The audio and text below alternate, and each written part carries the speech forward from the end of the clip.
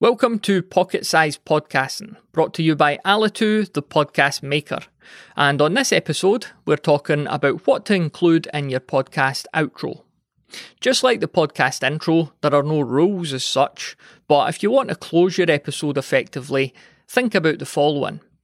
Send them to one place, your website. Here they could find show notes with links to everything mentioned in the episode, and you could put transcriptions and follow-up resources here too.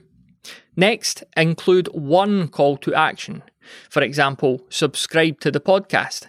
If you give them too much to do, the chances are they won't do any of it. Other CTA options might be things like tell a friend, buy the book, or support the show. Finally, if possible, offer them a teaser for the next episode. Whet their appetite for what's in store and keep your show fresh in their mind until a new one drops. For a deeper dive on this topic, head on over to thepodcasthost.com/outros.